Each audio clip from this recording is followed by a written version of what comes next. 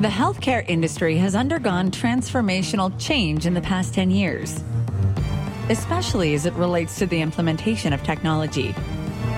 Even so, there's much more to do, and many companies are out there doing it, but you don't know about them. At Intrepid Healthcare, our podcast will bring you the crazy ones, the rebels, the troublemakers, the ones who see things differently. The people that are crazy enough to think they can change the world in healthcare. So sit tight and enjoy as we tell the story of another thought-leading trailblazer.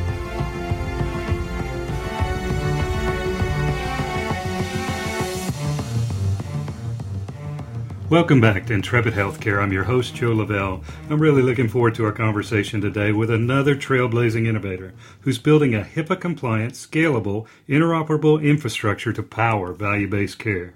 We're going to get right to it. Today, we're joined by Mohan Balachandran, co-founder and president of Catalyze. Mohan, welcome to the show. Thank you, Joe. Thanks so much for making the time today. Before we get into our discussion, could you take a few seconds and just give the audience a sense of your background? Sure. Hello, everyone. My name is Mohan Balachandran. My background is pretty varied. I started off in the supply chain world, believe it or not. Worked with a lot of the larger supply chain companies such as Walmart and Home Depot and so on and so forth for a long period of time, trying to address issues around data movement, integrations, and so on and so forth.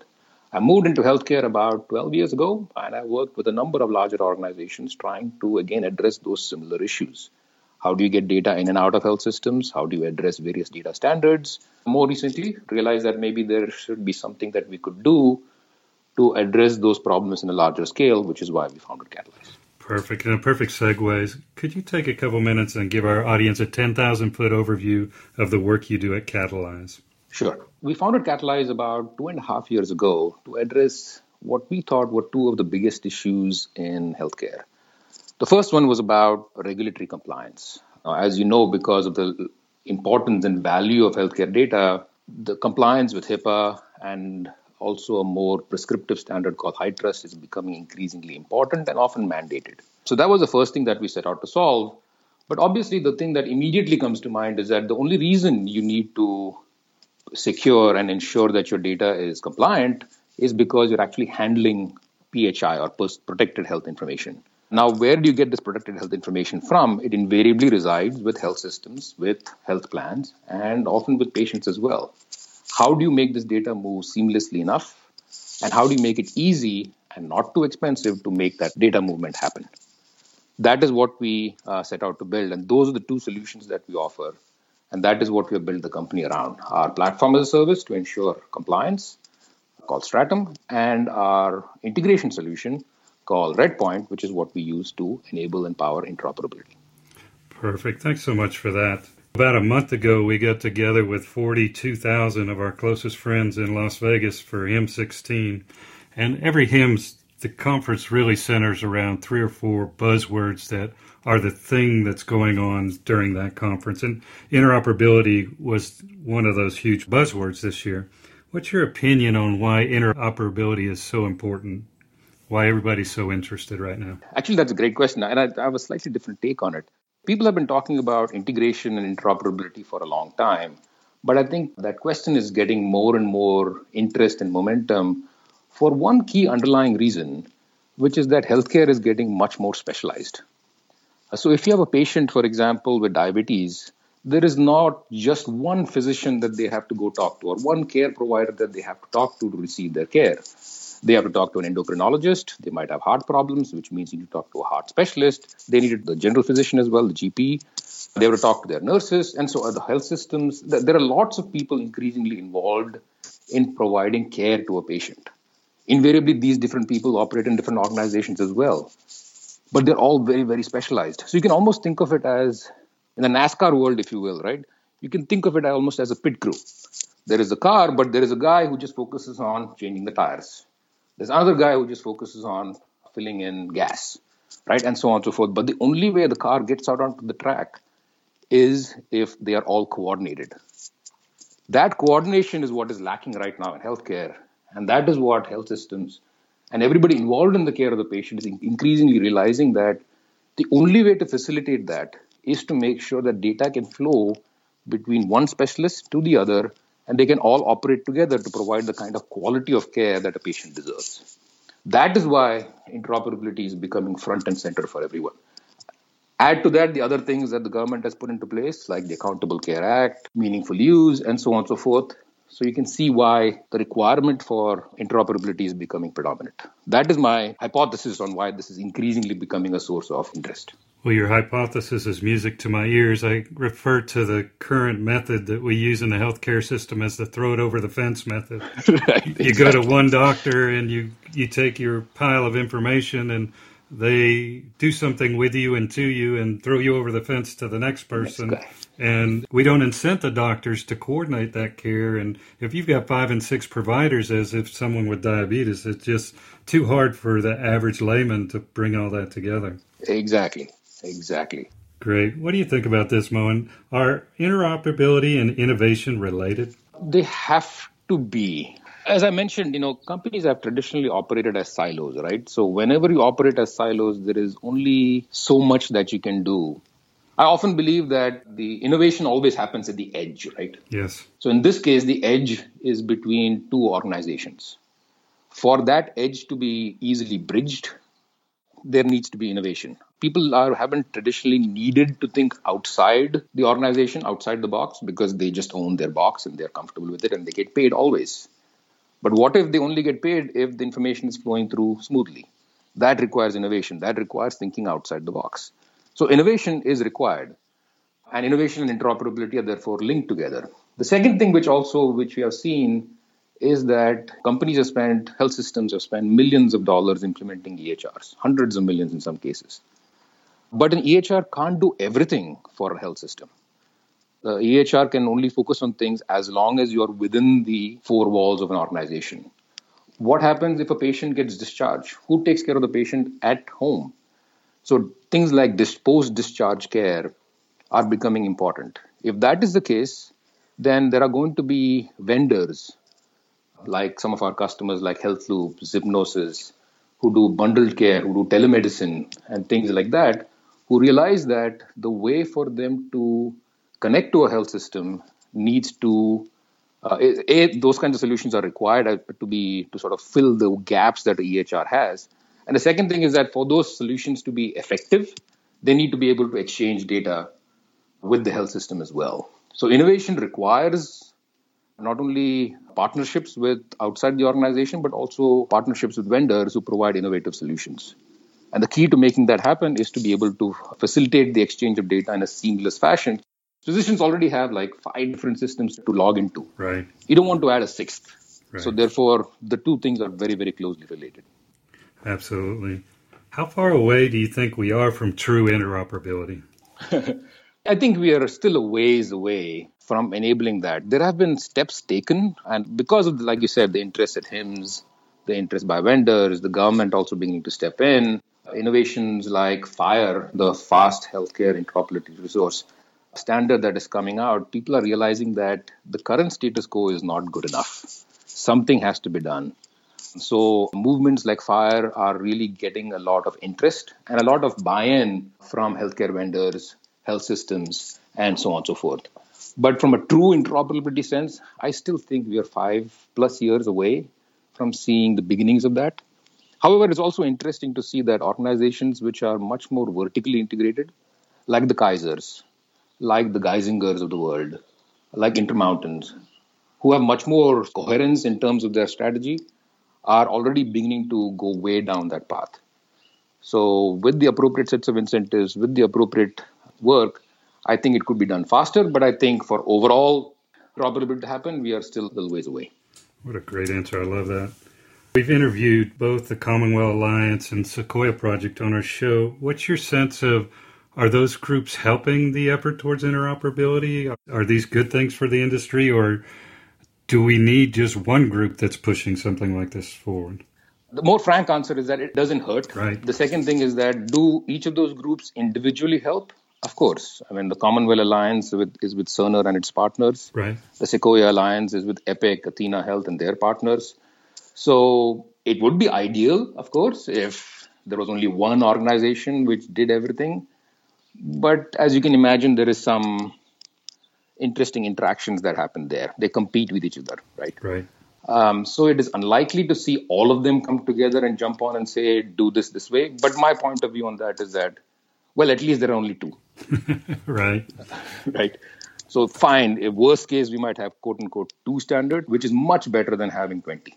Right. And then we integrate the two in the middle and we're all set. And hopefully that's where Catalyze can also play. So that for sure is a great thing, right? Right. Great. But also the way we also look at it is that while progress on that is happening, as I mentioned, health systems have spent hundreds of millions of dollars implementing EHRs. Asking them to suddenly jump in and implement something else to be able to share data is going to be a bit of a challenge, right? We want to control healthcare costs. Yes. So I think the advantage that what we do at Catalyze is that we often go to customers and say, like, look, you want to enable FHIR on your EHR? Great, we can do that for you. And we'll just continue to use the standards that your EHR is currently capable of supporting, like HL7.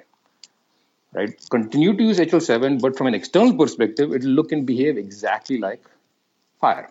It'll look like an API. So now you're able to do that until the EHR vendors ultimately get to the point of making that a core part of their product itself. So going back to that question which you asked about when will interoperability happen, in some ways we can think about it that even if the healthcare systems and the EHRs come up with standards and they can roll into their product, the rollout of that product or the upgrade within the health systems is also going to take a little bit of time. So how do we bridge that gap and say that you want to get there? That's great. Let's get you future ready. And whenever the EHR comes out with those kinds of capabilities, great. From your perspective to the external world, nothing has changed. Perfect. I know you work with a lot of HIT vendors. What are these vendors learning as they're trying to integrate their technologies with EHRs, and they may not be as interoperable as demonstrated or as communicated? We have a large number of customers. We have over 108 customers who use Catalyze. A few lessons that we have learned are, the first thing is that they all know that creating one more silo of data or ask the provider to log into one more application is not good. That reduces their uptake, their usage. Number two is that they don't want double data entry. If they do double data entry, not only does uptake drop, but also there could be errors. And that is the last thing that you want to make happen. Right. The third thing is that, yes, integration is required for your application to also be sticky within a health system. If it is integrated, data is flowing back and forth, then that is a good thing. Finally, the fourth thing is that, yes, you're right. They also realize that integration is not as easy as it sometimes looks, because one of the key things that needs to happen is that it's not only about knowing what data you want, but how do you get it out? Which systems do you need to integrate to? What is the clinical workflow? How are the customers going to use it? How is the provider going to use it? That business workflow needs to be defined before integrations get done. Once you've defined the business workflow, integrations can happen much faster. The fifth thing is cost. Obviously, cost is a source of concern for everyone. And that is something that Catalyze works to try and see if we can leverage the kind of integration work that has already been done before to sort of reuse that and get it done faster, cheaper, better. And yes, finally, last thing is that health EHR vendors often claim a lot of interoperability, HL7 support, APIs. That is often not the case in reality. There are a few who don't even support HL7. There are some who claim to support HL7 but refuse to give you access, even when the health system asks for it. So there are those kinds of sort of on-the-ground challenges which you often have to deal with that's just a fact of life in healthcare, right? Right. So many people say, well, why can't we do this in healthcare? We can do it in banking. Well, first of all, the data model in banking is so much easier. We can tell a patient to walk into a bank and only do 5 different transactions. Right. We can't tell a patient that shows up with a ultra rare disease at a hospital to go away and come back when they have something that's more standard. Exactly, right? I mean, it's interesting that you mentioned that because, like I was mentioning, right, when you go back to that specialist model, the pit crew kind of model, it's exactly that. If you show up with heart-related issue, then I'm not going to send you to the oncologist. Or if you have cancer, well, you have to talk to the oncologist. There's no one else that you can talk to. And within that, there is going to be sort of some nuances as well. But it's interesting that you mentioned that, hey, I only do these 5 things. I think your point was around, the complexity of healthcare, therefore integration is challenging for sure. But it's also interesting as a business idea, if you think about it, just step back and think about it for a second. Right, absolutely. There are things like emergency care centers which are popping up saying that, look, if you want an X-ray, if you need a bandage, or if you need a quick suture, come here. Otherwise, go somewhere else, right? Or go to the ER. Right. So there is that specialist kind of model which is coming up, which is saying that, look, I'll take care of these 5 things for you really, really quickly. For the rest, go elsewhere. So I think healthcare is learning and evolving. So it'll be interesting to see where that kind of market goes. Very well said. From your perspective, right here in the middle of the interoperability game, who would you say needs to take ownership to ensure that interoperability really happens? Actually, that's a great question. The answer is, being healthcare, everything is nuanced.